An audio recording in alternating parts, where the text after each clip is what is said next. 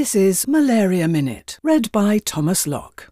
The rapid return of mosquitoes to the Sahel region of Africa after a dry season has long been a mystery.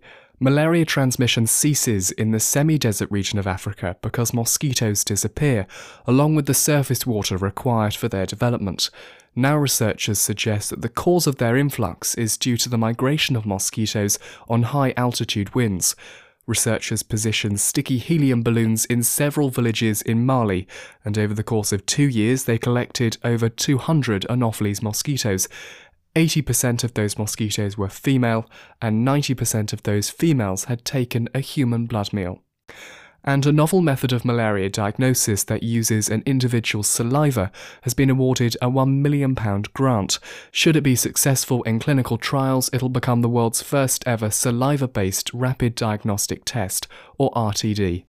Malaria Minute.